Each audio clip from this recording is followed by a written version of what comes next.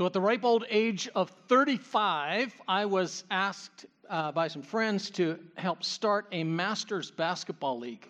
Man, did I feel old. We made a drafting strategy to ensure that we would have parity and continue to have parity between the teams, and it worked well for several years. But over time, new leadership and the team started to get a little imbalanced as younger players found ways that they could stay and play together. My team was aging and some teams were not.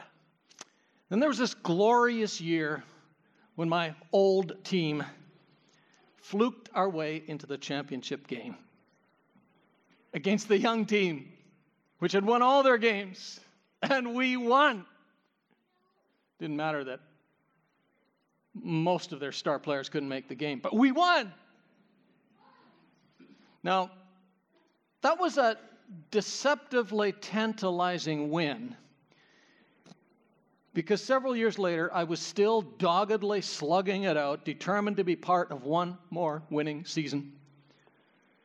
In the middle of a tense game, the outcome of which would alter the course of history, I was guarding my man in the paint, and a guy from the other team cut across, beat the man on my team that was defending him, cut across the key, and I moved over to play help defense and cut off the pass that was coming.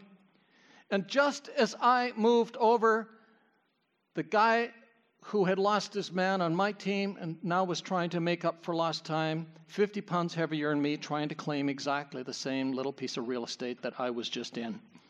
He tried to stop, but he stumbled, and several hundred pounds of dead weight slammed against the side of my knee, and there was a crack and a torn MCL. Some of you are cringing because you have experienced it.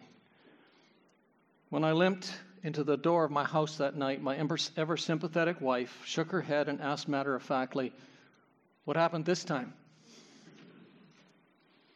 I told her, and she continued in her empathetic tone and said, "Mel, this was God's gift to you. It's been evident for a long time you're not having fun anymore.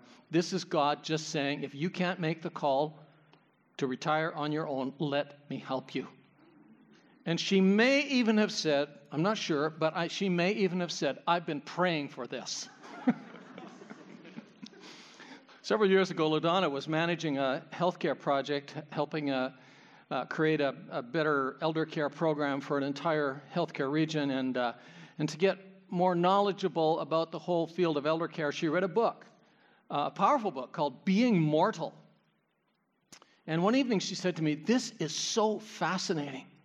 Can I read you a chapter?" And she said, "Sure." It's all about the physiology of the human body. And she started reading, and all about what happens to the human body beginning at about age 26, and how we start beginning to die. After a few pages, I said, "Stop! Enough already, please." You see, we all have ways in which we bump against and sometimes try to ignore and defy the limits that we think are being imposed on us, right? It's not just our bodies. It's everything in our environment. What's your limit story? We all have them. It's true that we're not as limited as we often think we are, but the script we live by today is the ditch on the other side of the road. There are no limits to what you can be and do. Be whatever you want to be. I don't want to burst your bubble. Well, yeah, I do, actually. That script is a brutal, brutal script. It's not just because we're fallen human beings. It's because we are human. And in case you hadn't figured it out yet, humans are finite. Do you know what finite means? Well, I went to the Oxford English Dictionary to get the official definition. Finite means having limits or bounds. Can't get more official than that. Limits are part of life. Oh yeah, often more than there needs to be. But the more we try to push back against the idea of limits, the more our environments, our home, our work, our school, our marriage will discover ways to try to impose or help us to see our limits. So where do you find yourself bumping up against limits right now? Who you think you are or could be is not just who life is letting you be. In some way, life is saying no. You're saying that people are limiting you. Your environment is stifling you. But is that really what it is? Is that all it is? This morning, we're going to begin a teaching series on the letter in the New Testament called the Book of Philippians. And I would invite you to take your Bibles and turn there, your Bible app. Lighting in this room, you can't read from your Bible anyway. So download a Bible app and read it from that. Do you know where Paul is as he writes this letter to people in the church in the city of Philippi? He's in prison. Probably a Roman prison. Now, this is not the first time he's been in prison. As a matter of fact, he was in prison once in Philippi and had this miraculous jailbreak, but he knows this time he probably won't get out. You want to talk limits? Prison is limits. Actually, prison is what we often call it when we feel like life is limiting us, right? It's confining us. This is a prison. But as we read this book, you don't get the sense at all that Paul is focusing on his limits, the unfair, unjust limits that have been imposed on him. And when he prays, and when he invites them to pray, never once does he say, please pray that I'll be released from this prison, from these limits. Not once. From the confines, from the limits of a Roman prison, Paul writes this, well, in my Bible, it's 3.5 pages, a 3.5 page book that has more of what someone has called coffee cup verses, more one-liners that we want to read first thing in the morning to inspire us and to give us a focus than any other 4-page section in the Bible that I know of. Well, maybe Sermon on the Mount, but mostly, okay? Statements like, well, listen to some of these statements, and remember, he's writing these from a prison. Chapter 1, verse 6, we're going to look at it a little bit. Being confident of this, that he who began a good work will carry it on to completion until the day of Christ Jesus. Even himself in prison, he's still thinking that, no, there's still a work that God's trying to do in me. Chapter 1, verse 21, for me to live is Christ, to die is gain. Chapter 3, not that I've already obtained this or have already arrived at my goal, but I press on to take hold.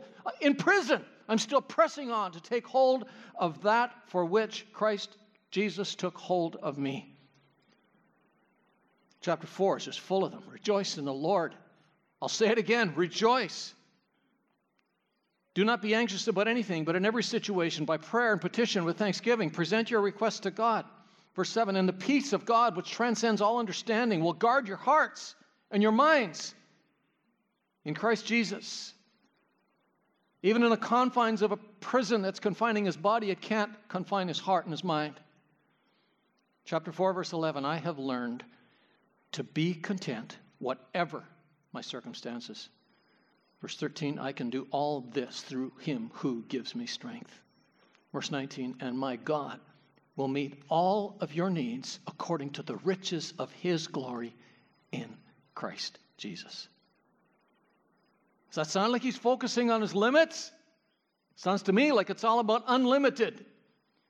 In the introduction to this book, the first 11 verses of chapter 1, we have a summary of the basic message of the entire book, and it's this. No limit you encounter has to define you or confine you when you let it point you to your limitlessness in Jesus.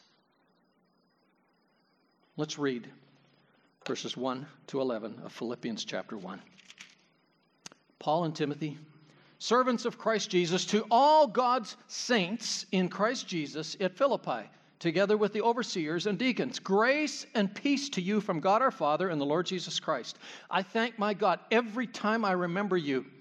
I always, in all my prayers for all of you, I always pray with joy because of your partnership in the gospel from the first day until now, being confident of this, that he who began a good work in you will carry it on to completion until the day of Christ Jesus. It's right for me to feel this way about all of you, since I have you in my heart. And whether I'm in chains or defending and confirming the gospel, all of you share in God's grace with me. God can testify how I long for you all with the affection of Christ Jesus. And this is my prayer, that your love may abound more and more in knowledge and depth of insight, so that you may be able to discern what is best and may be pure and blameless for the day of Christ, filled with the fruit of righteousness that comes through Jesus Christ to the praise and glory of God. In this introduction to limitless living, Paul surfaces three ways we can actually leverage the limits we feel or we encounter to lean into and live into God's limitlessness for us, so that the limits we think confine us do not define us, but they actually refine us to the praise and glory of God. It all centers around one core truth that's the foundation for unlimited life. And that core truth leads us to a perspective on ourselves that's the beginning of unlimited thinking. A core truth, well, it's not just a truth in a principle or a theory kind of sense. It's an act in history by God to break the limiting factor underlying all of the limits that we focus on. What is the big truth that is on Paul's heart in this first chapter? Actually, in all of Paul's writings, there's a word he used six times in this chapter to describe that core truth. It's what he calls gospel. For some reason, my clicker's not working here. Sorry. There we go. Gospel. Gospel. Which means good news. The good news is not principles for living. It's not guidance to listen to. The good news is that in Jesus, God did more than say something. He did something. He did something about the big reason that limits loom so large in our thinking. What's the gospel? 1 Corinthians 15, very simple. Jesus died for my sins to bridge the gap and rose again to be my leader, to lead me into a life of fullness, a life that transcends limits. He died to deal with sin. And one aspect, and the most common metaphor to describe sin in the New Testament is missing the mark, falling short of the standard of who in my heart I know I was created to be. In Romans chapter 3, it says falling short of the glory of God, the glorious position I was created to have in God. Sin is even bigger than missing the mark. It's replacing the God who is, the God who created me to live in Him, under Him, in fullness in Him, with idols, lesser gods. Guilt is not a feeling. True guilt is a fact. True guilt is that gap between who I am and who I was created to be. It's not about whether I feel guilty. The truth is that I am guilty before God. I was talking with somebody recently who was talking to me, not from around here, but they were talking to me about something they were participating in, and he said to me, well, I don't feel guilty about it. I started praying for this guy. A couple weeks later, he said, you know what? The issue isn't what I feel. I realize that I'm falling short of who God called me to be. That's guilt.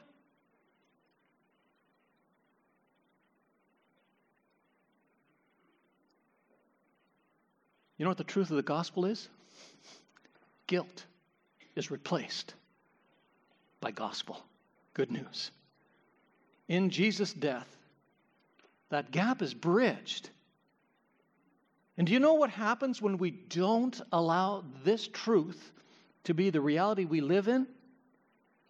When we still live in the gap, we do crazy things to try to defy any limits, wild things, unhealthy things, things that end up imprisoning us even more.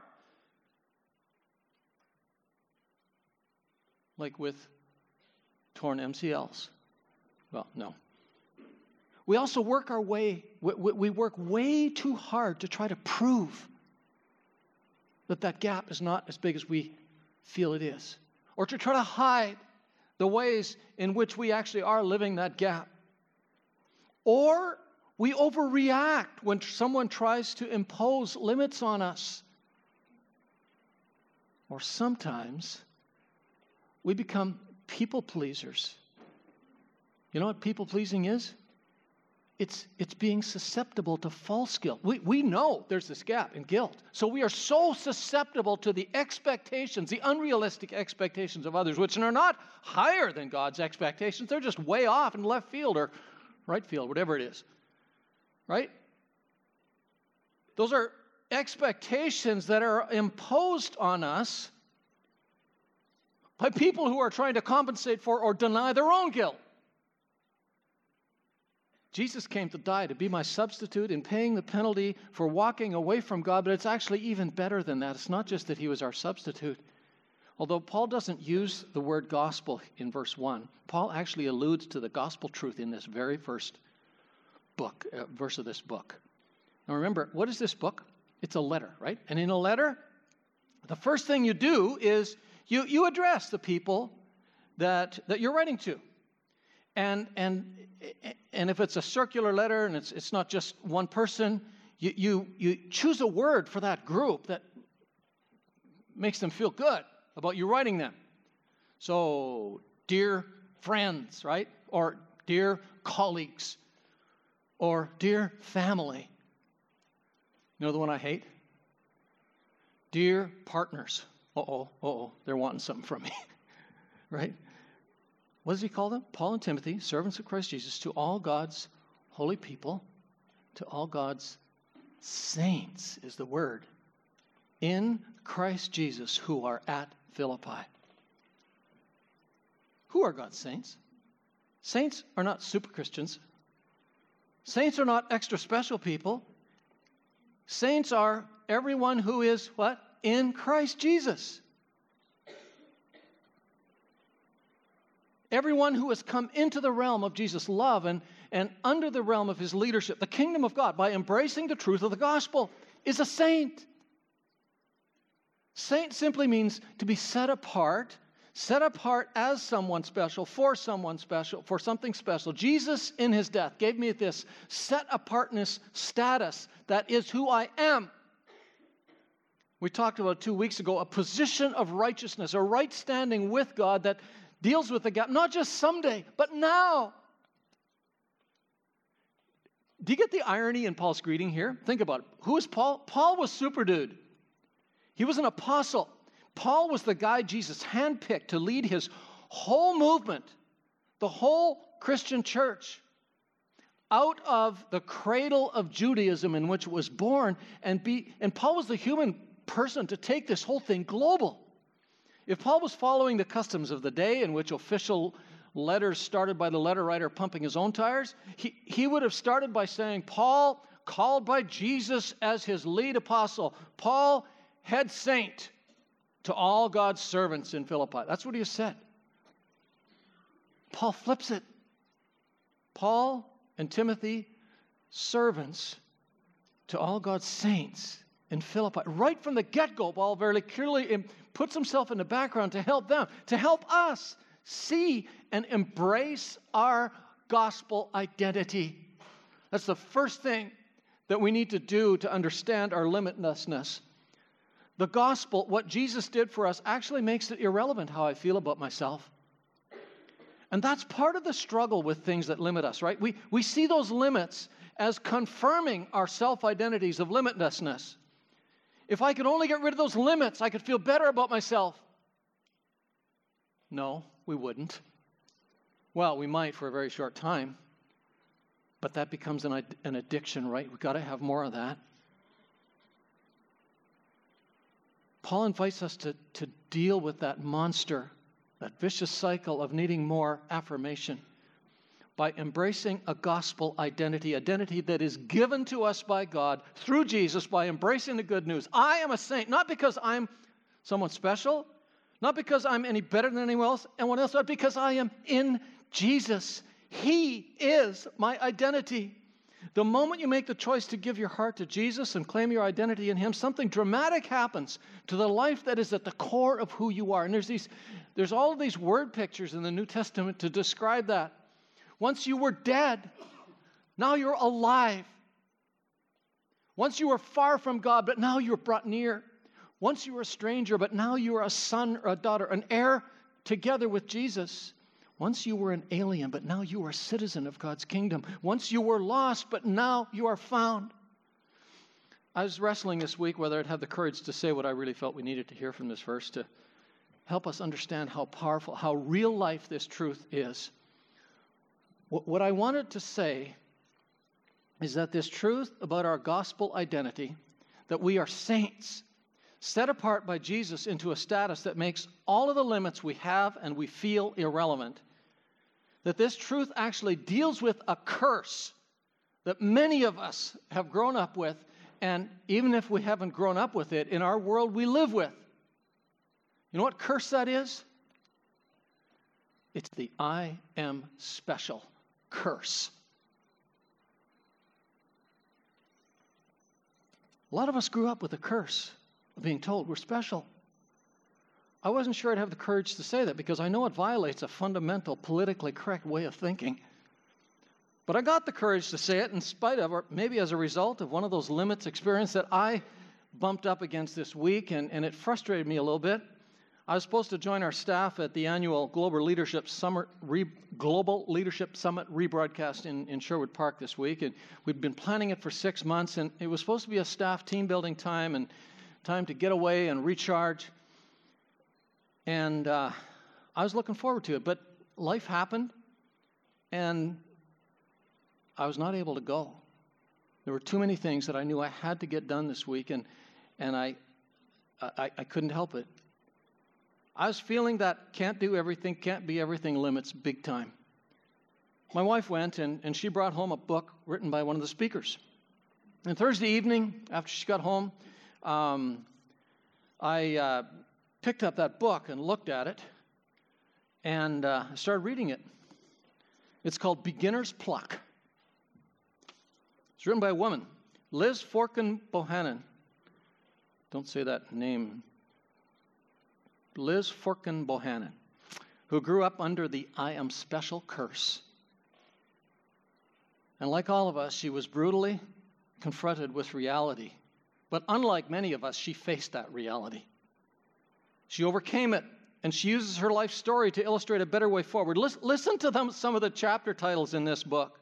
The first chapter directly confronts that I am special curse. It's called Own Your Average. The majority of us are average, right? Chapter 2, stop trying to find your passion. Another thing she dares to say that I've always wanted to say.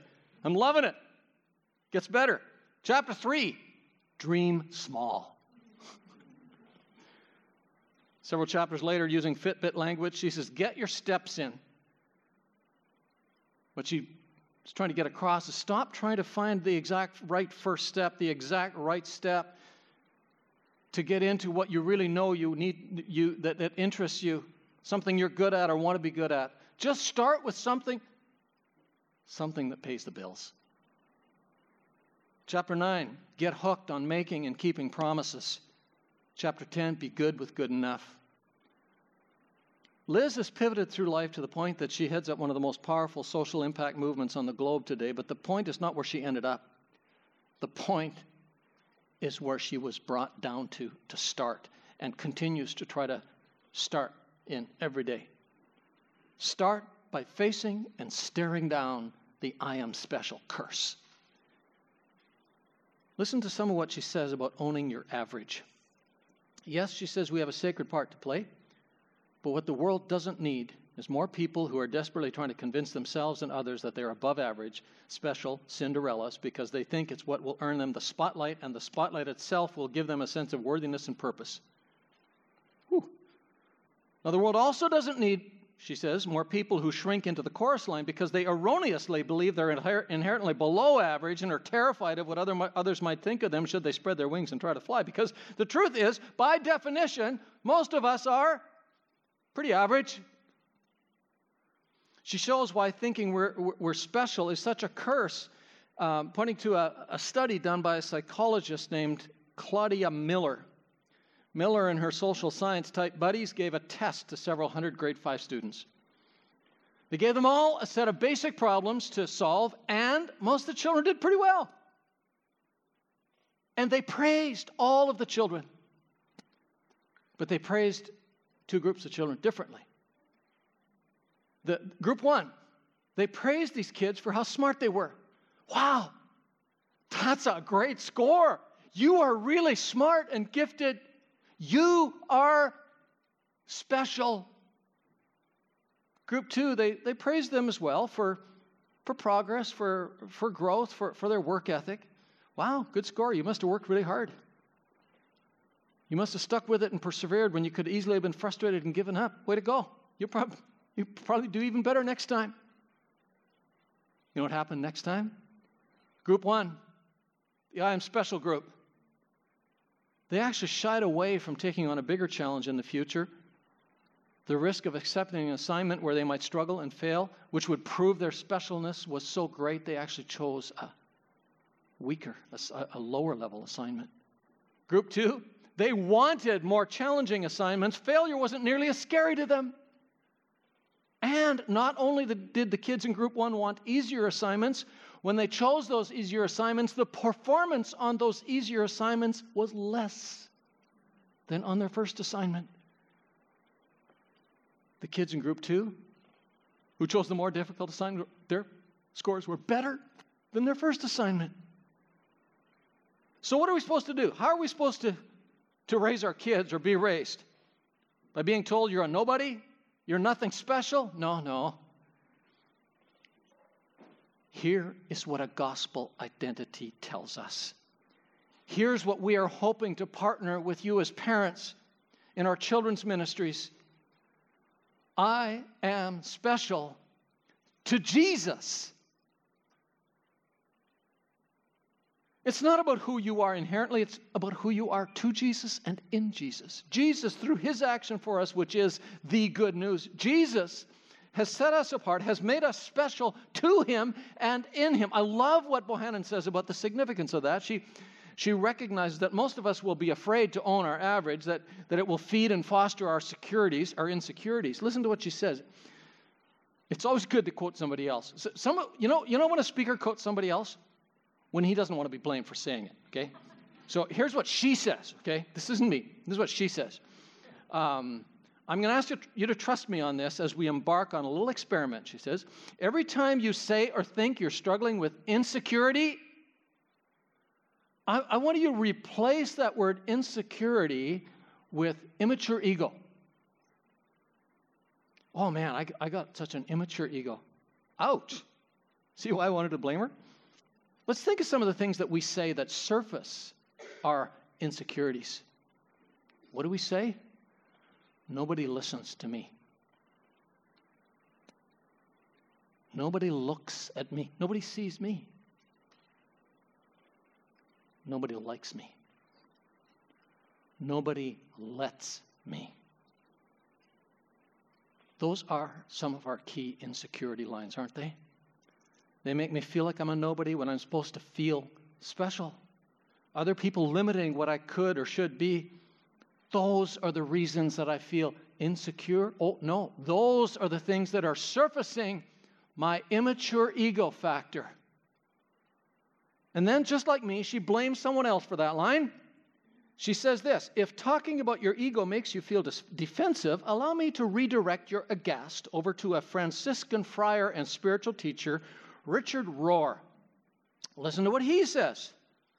Our immature egos, he says, are a social and mental construct that we develop to get us started on our journey in life. We seem to need to define ourselves as distinct from other people, as a separate and unique self. It's probably necessary to get you started, he says, but it becomes problematic when you stop there, when you don't grow out of that and spend the rest of your life promoting and protecting your immature ego.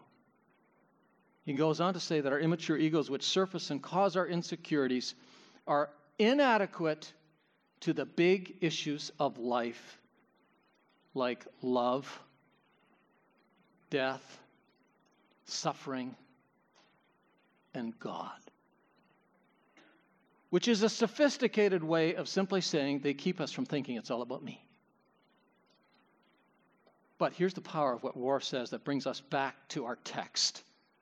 He doesn't use the word gospel, but what he says was, when you are connected to the whole, when you understand your reconnection to the God who created you in Jesus, when you understand your place in the story, that you are set apart as a saint, that you are special too in Jesus, when you are connected to the whole, you no longer need to protect or defend the part. You are now connected to something inexhaustible, something unlimited. And Bohannon says, when you're connected to the whole, you will realize that the story you are partaking in and co-authoring is so very big that you can no longer believe in a story so small that it has to have you at the very center. You'll become more enamored with the bigness of the beautiful story and what we can accomplish together than with your own individual performance in it. Folks, are you living in your gospel identity, or are you still limiting in that nobody likes me, nobody listens to me, nobody sees me? Is that where you're living? Someone has said that identity always precedes behavior. We say, I know I need to change. Well, the place to begin is to say, okay, what is the identity in here that I need to change, that I need to shed so I can live in my gospel identity? It's that I'm special identity. That's one we need to shed. I'm special, but nobody's seeing it, recognizing it. Nobody's letting me live in it. And when we have that identity, it leads to a fear of people seeing who I really am. I'm a loser. I'm a failure. And it leads to hiding. It leads to addiction. What is it about your identity that you need to name that is keeping you in those behaviors that you know you need to change? God hasn't given up on you, verse 6. He's going to finish what he started.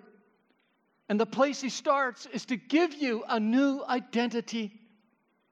Have you ever claimed the identity Jesus wants you to have, wants to give you by simply seeing who he is for you, your ultimate level, your only true leader, the human representation of God himself before whom every single one of us will have to someday stand, and from whom the only question will be, what did you do with me? What I died to give you? Then naming the real gap, who you are not and never will be before God, and seeing that because of the gospel, you are still special to Jesus. And that is enough. Folks, isn't that more attractive than living under that I am special curse? The number one sign you're living in your gospel identity, well, it's Paul's posture as a servant. That word that he says, Paul, a servant of God, is not the ordinary word for household help. It's the word bondservant, slave.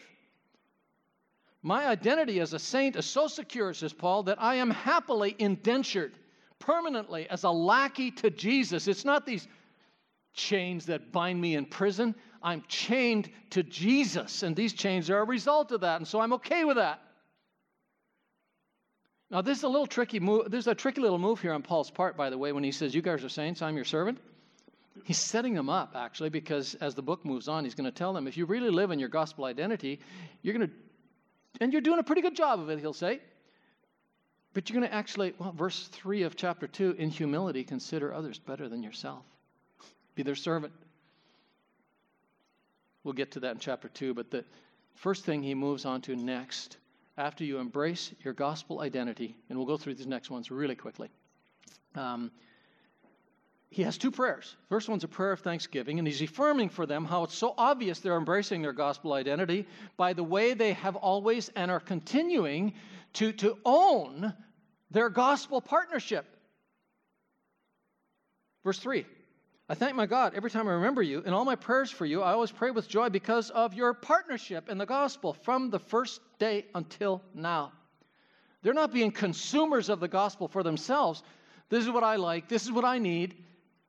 For those who are secure in their gospel identity, it's all about finding ways to partner together to help others embrace a gospel identity.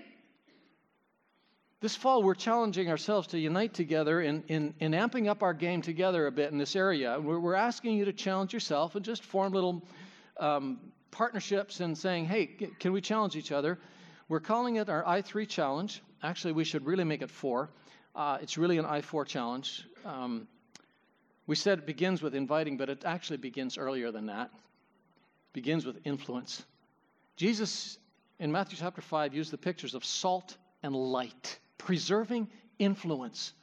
Do you know what my dream is? My dream is that every community league in Southwest Edmonton, every area of our city, every community around Southwest Edmonton in which there's an Ellerslie family, Beaumont, Leduc, has representatives of Jesus, servants of Jesus from Ellerslie on the community league executive, on the school parent associations. Ellerslie people are organizing block parties. Ellerslie people are in seniors residence executives. And they're coaching community kids sports programs. Why? Because if we're truly living in a gospel identity, we will want to be servants in influencing our communities for Jesus. And we will live in such a way that people say, wow, we need more of that kind of people. It's a place to begin. Influence.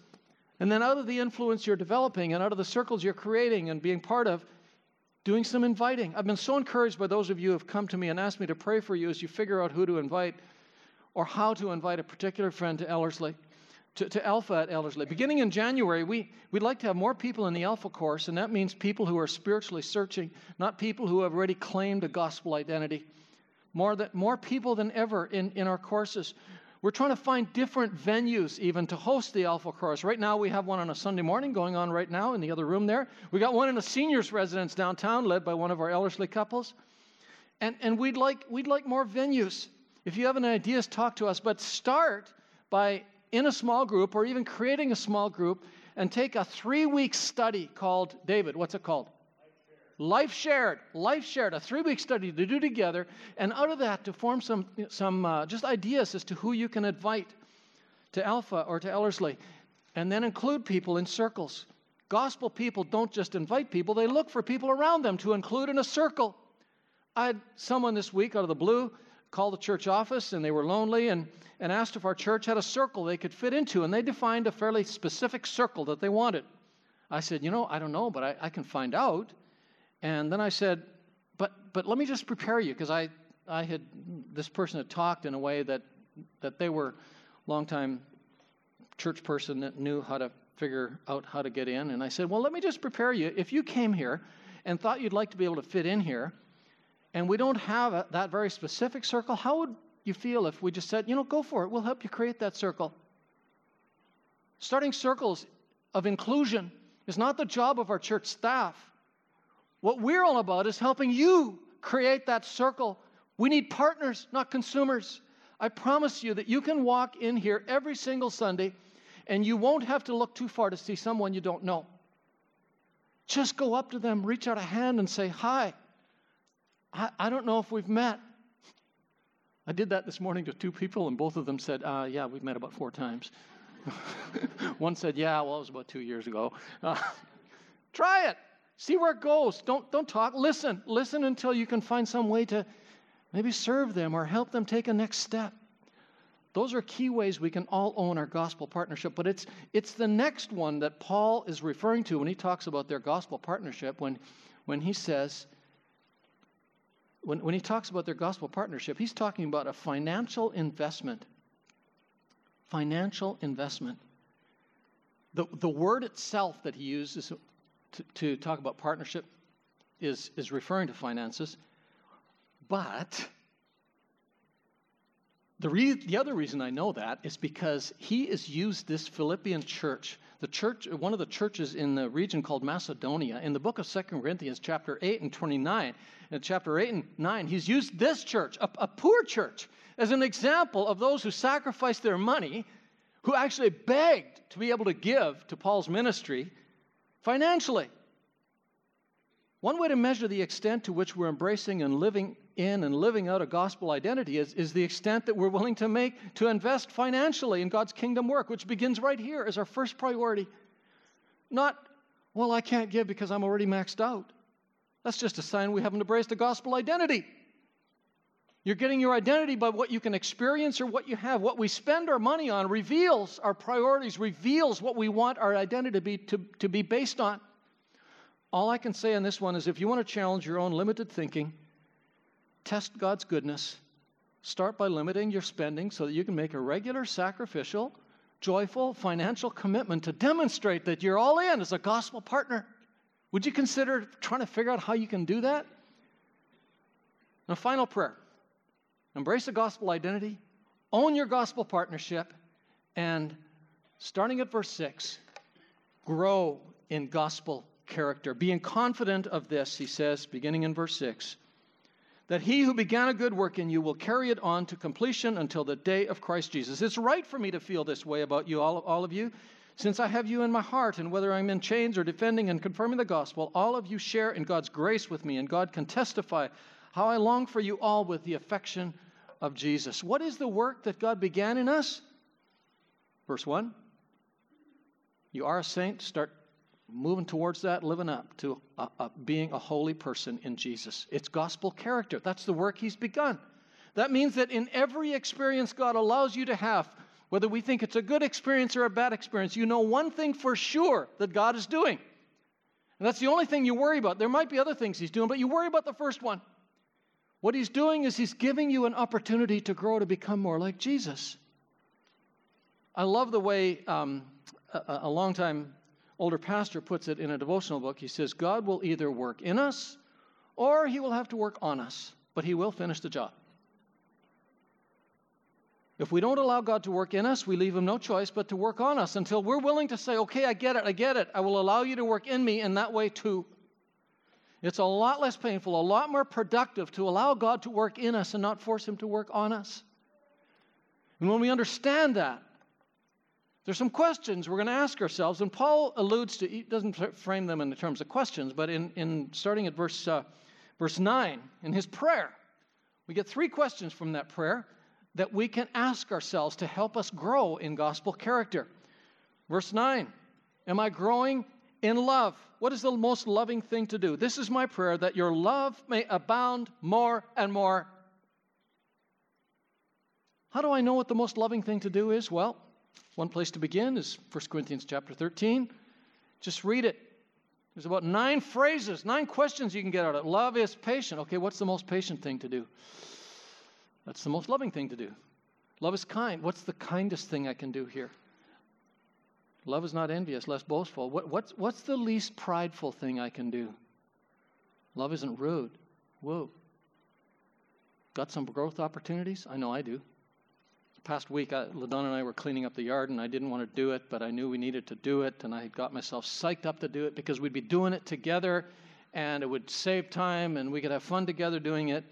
And a situation arose in which she felt she needed to leave for a period of time, and she promised to be only 2 minutes. LaDonna doesn't have a good time ticker in her head. And it became a bigger deal to me than it really was. Was I right to be disappointed? Maybe, slightly, but not to the extent I was. I was not using my limitation as a signal to dwell on, to remind myself of the real love that I live in and to empower me to be loving. And I said something that sort of ruined the whole day. My limits were defining me. And I just read this passage about growing in love.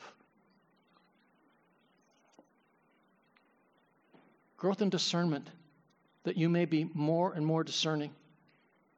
And then verse 10, growth in motivation, being motivated out of selflessness. He says, so that you may be able to discern what is best and may be pure and blameless. You know what that word pure is? That word pure literally means unmixed. We all, whether we admit it or not, have this whole mixture of motives. Well, I did it because I wanted to help. No, you did it because you wanted to look good.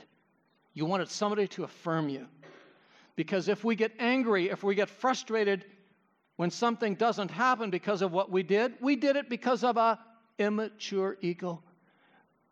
Grow in love, in knowledge and discernment, so that we can do the selfless thing and not the mixed motives thing.